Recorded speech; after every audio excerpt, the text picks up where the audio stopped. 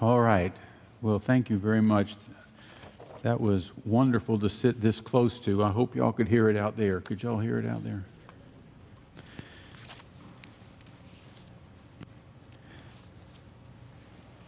Okay.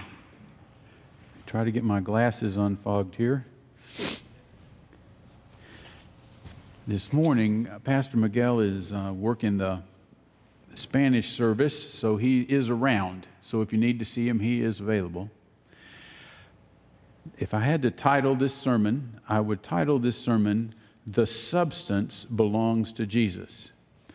And there are two scripture verses that are particularly relevant here. The first is Colossians 2:16 and 17, which read, and I'm reading from the New American Standard, "Therefore no one is to act as your judge regarding food or drink or in respect to a festival or a new moon or a Sabbath day, things which are a mere shadow of what is to come, but the substance belongs to Christ."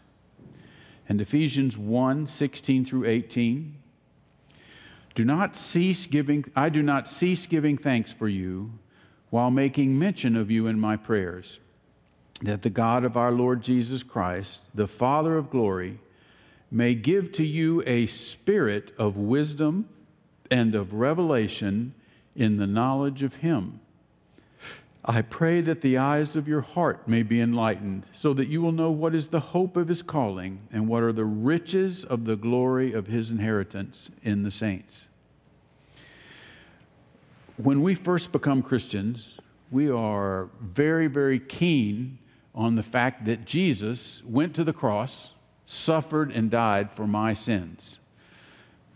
The personal work of Jesus is very real to us. We talk about giving our lives over, not to some church, but to Jesus. That Jesus Himself is our Lord and King.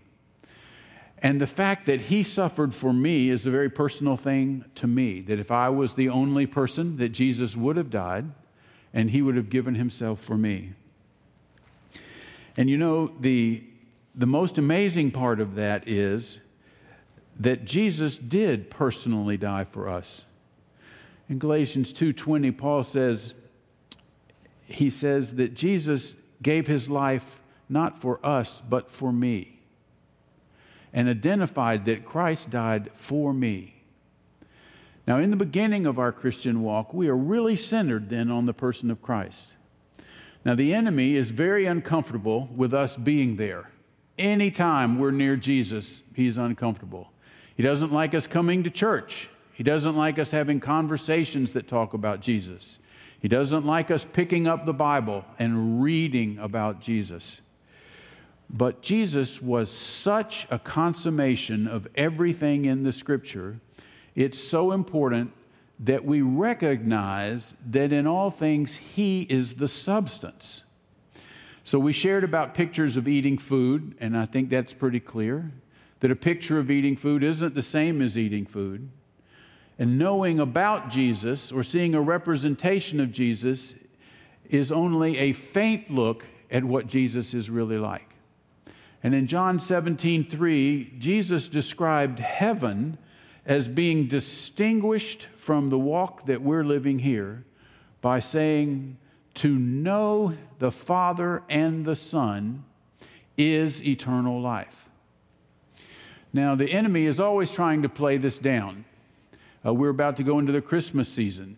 I'm just looking at Barbara, thinking Barbara has had 70 years of Christmas seasons anyway. Are you 70 yet, Barbara? You might be 70. So she's seen a lot of Christmas seasons. You've heard the Christmas story. Oh, I know that the shepherds came here. Oh, I know about the star. I know about. And God is always trying to take us from about, that is knowing about Him, to knowing Him. And Jesus would make all sorts of statements about how that was important. You know, in John 5:39 and 40, Jesus said, "You search the Scriptures, for in them you think you have eternal life. And they are they that testify of me, and still you will not come to me that you might have life." Now, the Scriptures were the most important thing that the Jews had. They would refer to the Scriptures over and over. They would have a special reading. There was a special way to do it. Only certain people could get up and do it. And Jesus said, you search the Scriptures because in them you think you have eternal life. And what do the Scriptures do? The Scriptures testify of me and say, come to the Messiah that you might have life. But instead of obeying the Scriptures and coming to the Messiah, you stay away from me. And Jesus made a big deal of that. And the Jews who were obsessed with what works do I have to finish to make sure that I enter into heaven, at least the ones that believed in heaven, what works must I finish? Asked him the same thing. They asked Jesus, what shall we do that we may be working the works of God? Tell us what to do. Now think about how you might answer that question. There's a lot of people that would answer that question and say, well, these are the works of God. Well, you need to, make sure you help out the poor, the sick. You need to visit them and help them as much as you can. You need to take a sizable portion of what you make, 10% or so, and give it to God for His purposes. You need to clean up your mouth so you don't talk like trash. And they would list out a whole number of things and say, if you do these works, you'll be doing the work of God.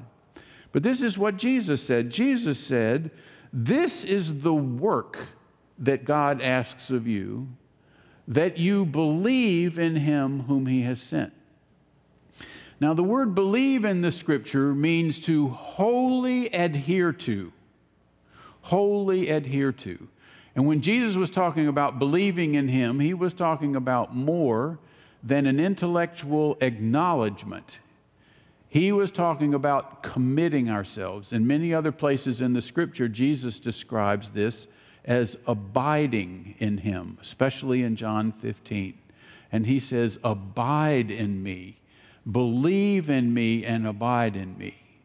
But He said, if you do that, you'll be doing the work of God. Now, this is totally contrary to the way the Jews understood the world, or the way most of us understand the world. Because Jesus said, if you abide in me, special things will happen. And in John 15, He says, if you abide in me and I abide in you, then you can ask what you want and it shall be done. Now, there are a number of Christians that want to skip the part of if you abide in me and I abide in you, and they want to go right to the part of you can ask whatever you want and it'll be done. But Jesus on purpose put that in front.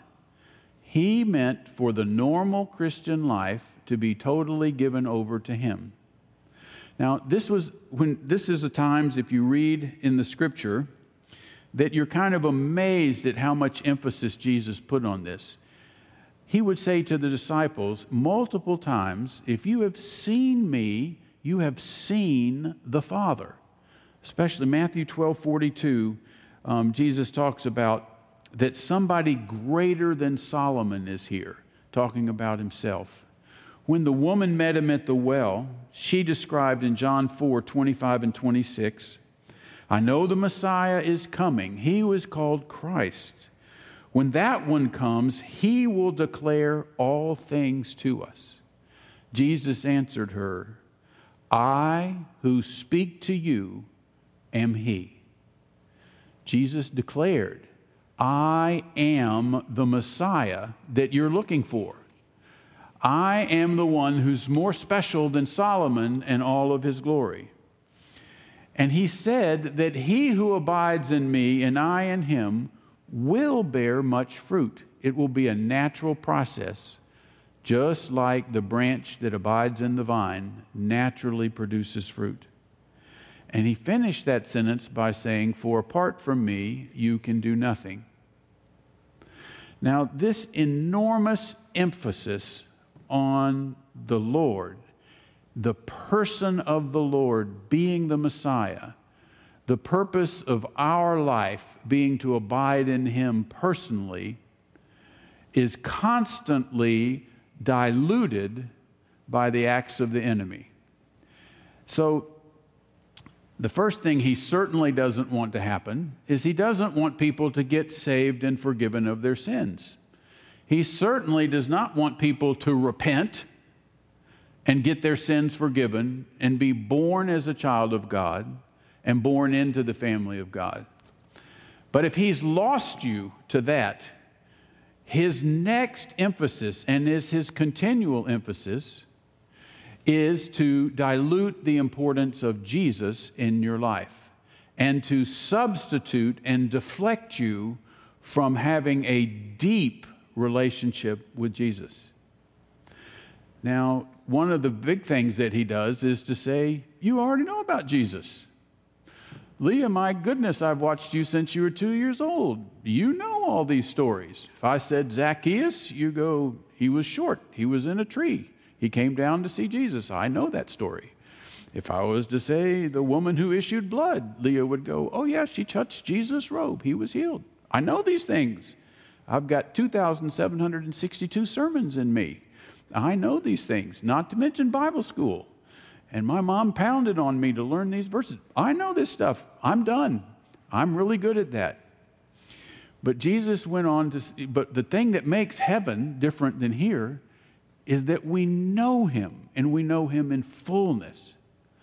So there is a knowing of Jesus that is way beyond the first step of having our sins forgiven. That is literally the first step. Now, Helen and I have been married a long time. I'm trying to count the years. Can't quite do it. We're coming up to 50. Here, I think 48 years, something like that. And I knew Helen decent when we got married. I'll just say I knew her decent amount. But what I know of Helen now compared to when we got married doesn't compare. It doesn't compare. 48 years of knowing Helen, I know her a whole lot more. Now, the Lord is much bigger than that. And he made all these statements to let us know he was much bigger than that. You remember when Mary, the sister of Lazarus, was so upset because Lazarus had died, and she said to Jesus, if you had come, he wouldn't have died. And Jesus said, well, he will live again. And she said, I know he will come back and be resurrected again. And what did Jesus say? Jesus said, I am the resurrection. Now, Leah, if you had to get up with your 2,762 sermons behind you and explain that phrase, I imagine it would be tough. It's very tough. Jesus said, I am the resurrection.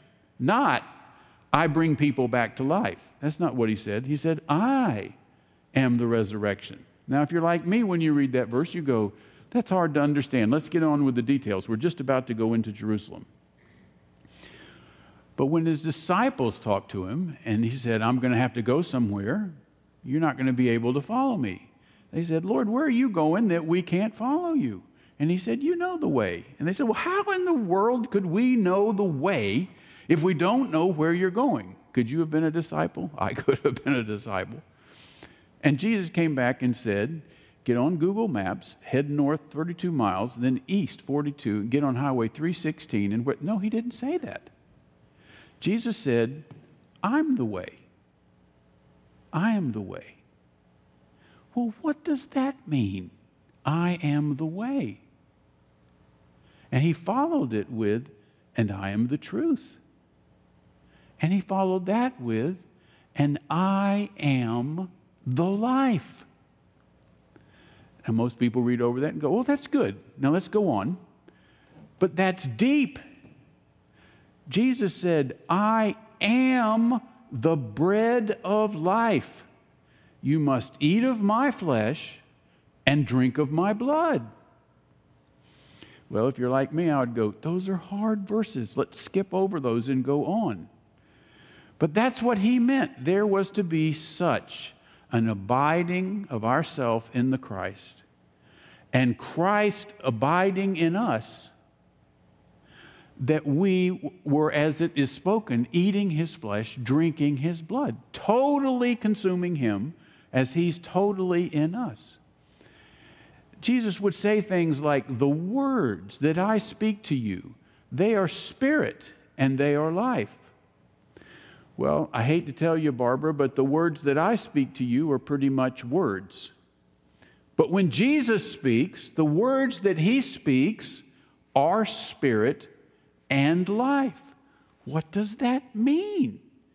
But Jesus is life, and everything that emanates from him is life. And we understand that about this little teeny weensy much. But it's exciting because that's the place for us to go.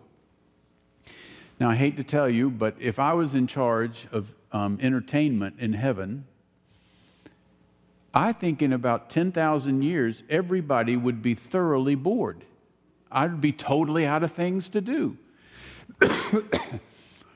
Even if I carried Hickory House to heaven with me, I couldn't entertain people and do all these things that they want done. We would be bored in heaven.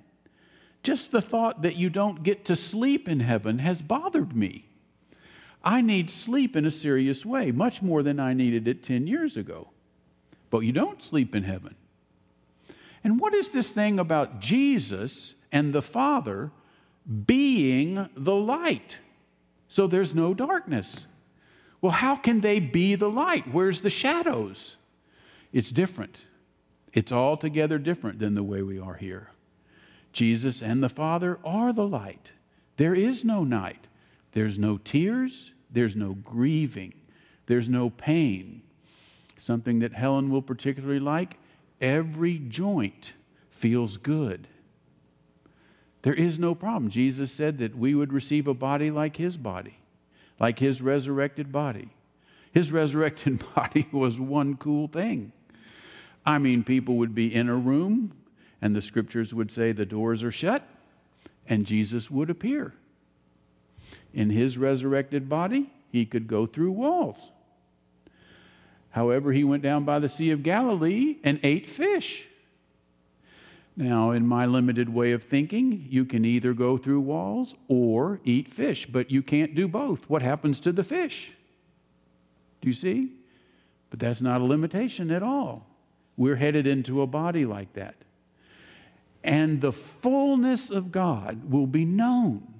The scripture says, we will know as we have been known. We will see God. There was a particular testimony, I showed this to Helen, that was on YouTube. That was this woman who had bad sexual abuse up through the age of 12, probably from 5 to 12. It was a real sad story. And had concluded that God either wasn't there or she was so crummy that God didn't love her. And that was her conclusion. God either isn't there or he looks at me and says, you're so crummy, I don't love you. Can you imagine that?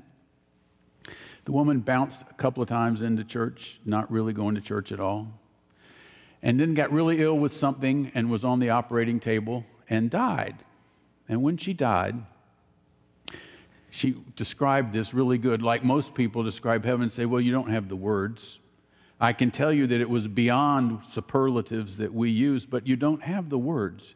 They would describe the peace and the love as totally penetrating them, and you can't get enough, and yet it's all around you.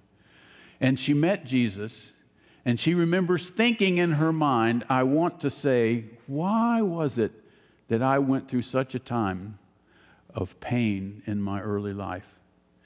But instead of saying that, she said, what I heard coming out of my mouth was, why didn't I do more for you? Do you see the difference?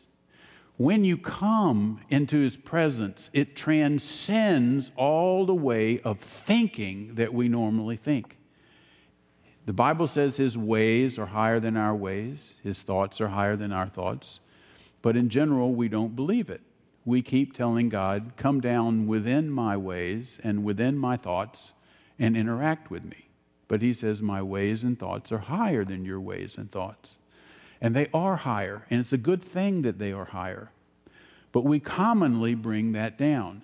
Now, it was the same thing, and I know Tiffany was sharing on this a month or so ago. At the end of the book of Job, Job had had advice from all his friends that completely conformed to our ways and our knowledge.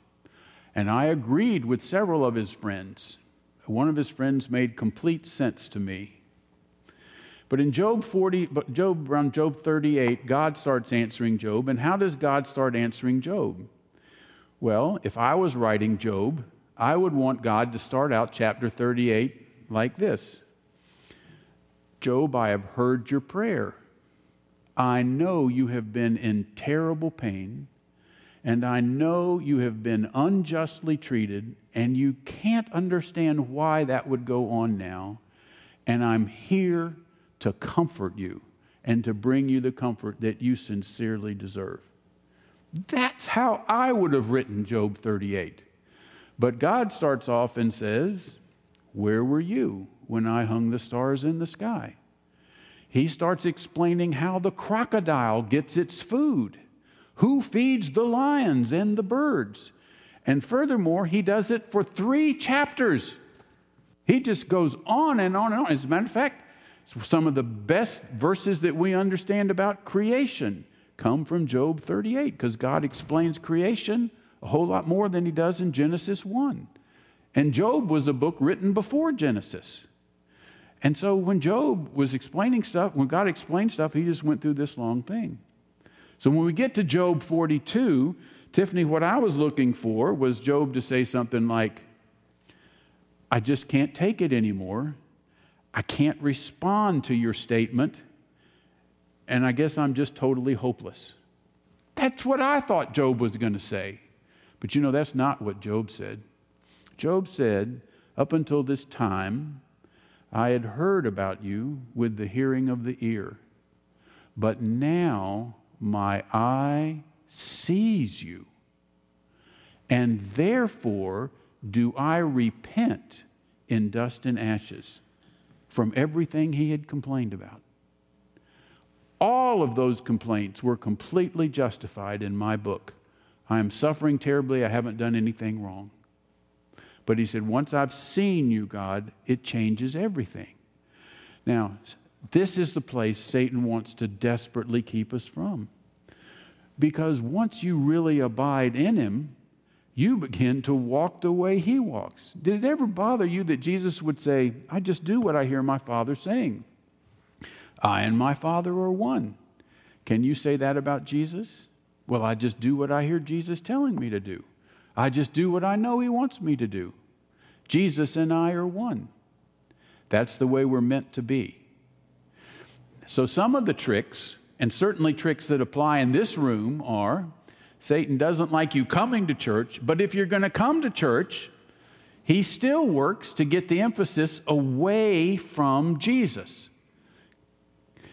And so what can he do? Sometimes you hear some people say something and it sounds good, kind of sounds religious, but doesn't really have Jesus in the middle of it. And let me give you a few examples. Well, certainly in 1 Timothy it says, in the last days, there will be people who have a form of godliness, but deny the power thereof. And that those will be the religious people. They have a form of godliness, but deny the power. Jesus jumped all over the scribes and Pharisees because they were heavy on words, but their hearts were far from him. And he said, vainly do you worship me, for your hearts are far from me.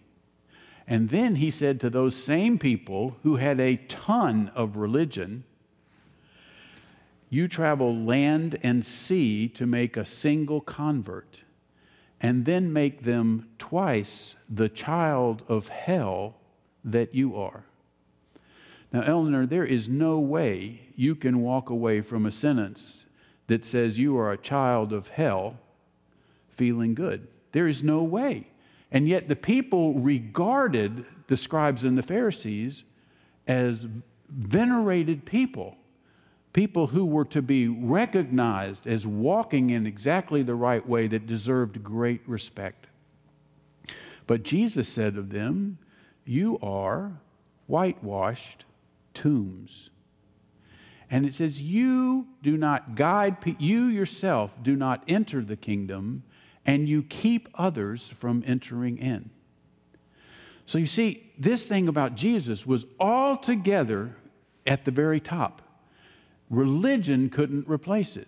Now, we're not going to come in here. I hope nobody in here would be called a whitewashed tomb. I certainly don't think so. But this is what could happen to us and does happen to some people. You'll hear some people sometimes saying, well, I'm walking the walk of faith. I'm in this kind of step of my walk of faith. That doesn't sound bad. It's not bad if we understand what we're talking about. Talking about a walk of faith in Jesus. Not, I've done the 32 courses on having this most superior walk of faith. Watch me, I'm the one that knows how to do the walk of faith. That's not it. There's a walk of faith in Jesus. You see, in Hebrews 12 it says, for Jesus is both the author and the finisher of our faith. If we're in the middle of a walk of faith that's a real walk of faith, it's a walk of faith in Jesus. Because when we are abiding in Him, that's when we receive faith. That's when faith grows in us. Faith is not a separate thing dispensed by a vending machine where you amount enough of it to please God. No, faith comes from walking in Christ, and that's what grows your faith. Jesus is both the author and the finisher. And then some people say, well, I'm really working on being a disciple. Well, that phrase is okay, but it needs to be supplemented with a disciple of Jesus. Do you see, even, Leah, when I say the word Jesus, everything's different. It's just all different. Just saying the word of Jesus, saying the word Jesus. It's a disciple of Jesus. Because, see, when you abide in Him, you are a disciple. You are a disciple. Now, there are two sets of verses that says that God changes things inside of you that need to be changed when you abide in Him. And one of the most important of those two verses is Philippians 2:13, which says, for it is God who is at work in you, both to will and to work for His good pleasure. And one of the hardest things about abiding in Christ is our minds have had so much control of our life for so long, and you can ask Helen, this particular problem with me, that you want to be in control of the situation that's going on, that to turn it over to the Lord and say, it's yours, the way you decide to do it is the way we're going to do it, is not natural to us. We basically want God to give us three options and say, you can do this, this, or this, and we choose one of the options and make it happen. But that's not the way that it works. We are to walk with Him, and the Bible says that He will lead us, that the steps of the righteous man are ordered by the Lord. And He knows how to lead us into these places that we're supposed to do. And He knows what we're supposed to say. And in the Old Testament, it was over and over again. Every hero in the Old Testament was a hero, not because they had knowledge, skills, and ability, but because God was with them. God was with them. And the great news of the New Testament was that now God is not only with them on the outside, but Jesus made way that His Spirit could come and dwell within us so that we could be changed from the inside. And this verse in Philippians says the most marvelous thing. It says God works inside Leah to do two things, to change Leah's will and to change Leah's works. God works inside of us to change our will. So you might say, well, I've had a temper for 40 years, and when people really get mad at me, I just find this thing inside of me that wants to yell at them, and I let it out. The Bible says God can change your wants. He can change your will. So that if we have something crummy in us, which we all do, God can transform that. And then it says He can change our works, and does. Not that He just can, He does. God works in us both to will and to do of His good pleasure. What a tremendous thing. So this is kind of like, God coming up to Helen and saying, Helen, I require this of you. And Helen goes, I haven't got the ability to do that. Well, you don't have to have the ability. Here's the ability. And that's exactly what He did when we were saved. What does it say in Ephesians 2? For by grace you have been saved through faith. And that not of your own, but the free gift of God, lest any man should boast. So God comes up to each one, comes up to Eleanor and says, Eleanor, You have to have faith to trust me. And Eleanor goes, I don't have the faith. And Jesus goes, not a problem. Here's the faith. And he said, but you're telling me I'm justified by what you gave me freely. Yes. I'm giving it to you freely, and because you've received it and accepted me, you're justified. But that's too good to be true. There's nothing of me in that except I just received. That is the entire walk. We will always be that way. And Jesus said this over and over. When you're brought in front of the magistrates, don't worry about what you're going to say. In that hour, my Father will give you the words. When he talked to Moses, Moses said, I can't speak. You've got the wrong man. What did God say? I'll be there. Now, to God, it's all, am I there or not? To us, it's, what's your plan? Let me look at the 7 steps, see if they're reasonable, practicable, and don't cost me a considerable risk. That's not God. God is, I'm there. If I'm there, we're going. He called Abraham. He didn't call Abraham out and say, let's go 130 miles to the northwest to a land that could be flowing with milk and honey if we get there in time. No, he called Abraham out of Ur to follow me. He didn't know where he was going, except he was following God. And that's what he calls us to. You don't know where you're going. You just think about the last 2 years if you thought you knew where you were going. Do you see that? But we know who we're going with. And that's the reason that we rejoice. We know who we're going with. What does that song say? There are many things about tomorrow I don't seem to understand, but I know who holds tomorrow, and I know who holds my hand. That could be a scripture. That's such a good song. Now, do you know what is, this is a question for Kristen. Kristen, do you know the number 1 selling Christian song of all time? That's a tough one, isn't it? You might want to think about what that would be. The number 1 Christian song of all time. And I don't think I heard it till about 6 months ago. That'll give you another hint. The name of the song is I Can Only Imagine. And the song is by far the top song out there. And it's by a guy who was abused as a child, terribly beaten by his father over and over again, could never please his father, and his father was a drunk. He had no way to escape. He eventually could sing, got into a play at school, and people started asking him to come to these different churches to sing. His father just said, you're a pansy, just played him down, kept beating him. And while he was singing, occasionally his father would tune in the radio to hear him sing at a particular church. But while he was tuned into the radio, right after he sang, the pastor would get up and preach. And he heard the gospel. And it turned his whole life around. He got cancer and died, but before he died, he was a marvelous Christian. And the Lord completely turned him around because his son singing got him to hear a sermon, which he would never go to church ever to hear a sermon, and God used it and completely transformed him. It totally changed this guy, and then he fell in, and there's a movie on this. Helen and I have watched it. Helen's watched it twice. I've watched it 4 times. And so, but it's a really good movie. It's sad at the beginning, let me tell you, and there's a girl in it and everything. He marries his girl. It's real good. It's true. And basically, at the end of it, the Lord gives him this song. Well, the refrain of this song is so good. This is what I want to share. The refrain says, surrounded by your glory, what will my heart feel? Will I dance for you, Jesus, or in awe of you be still? Will I stand in your presence, or to my knees will I fall? Will I sing hallelujah? Will I be able to speak at all? I can only imagine.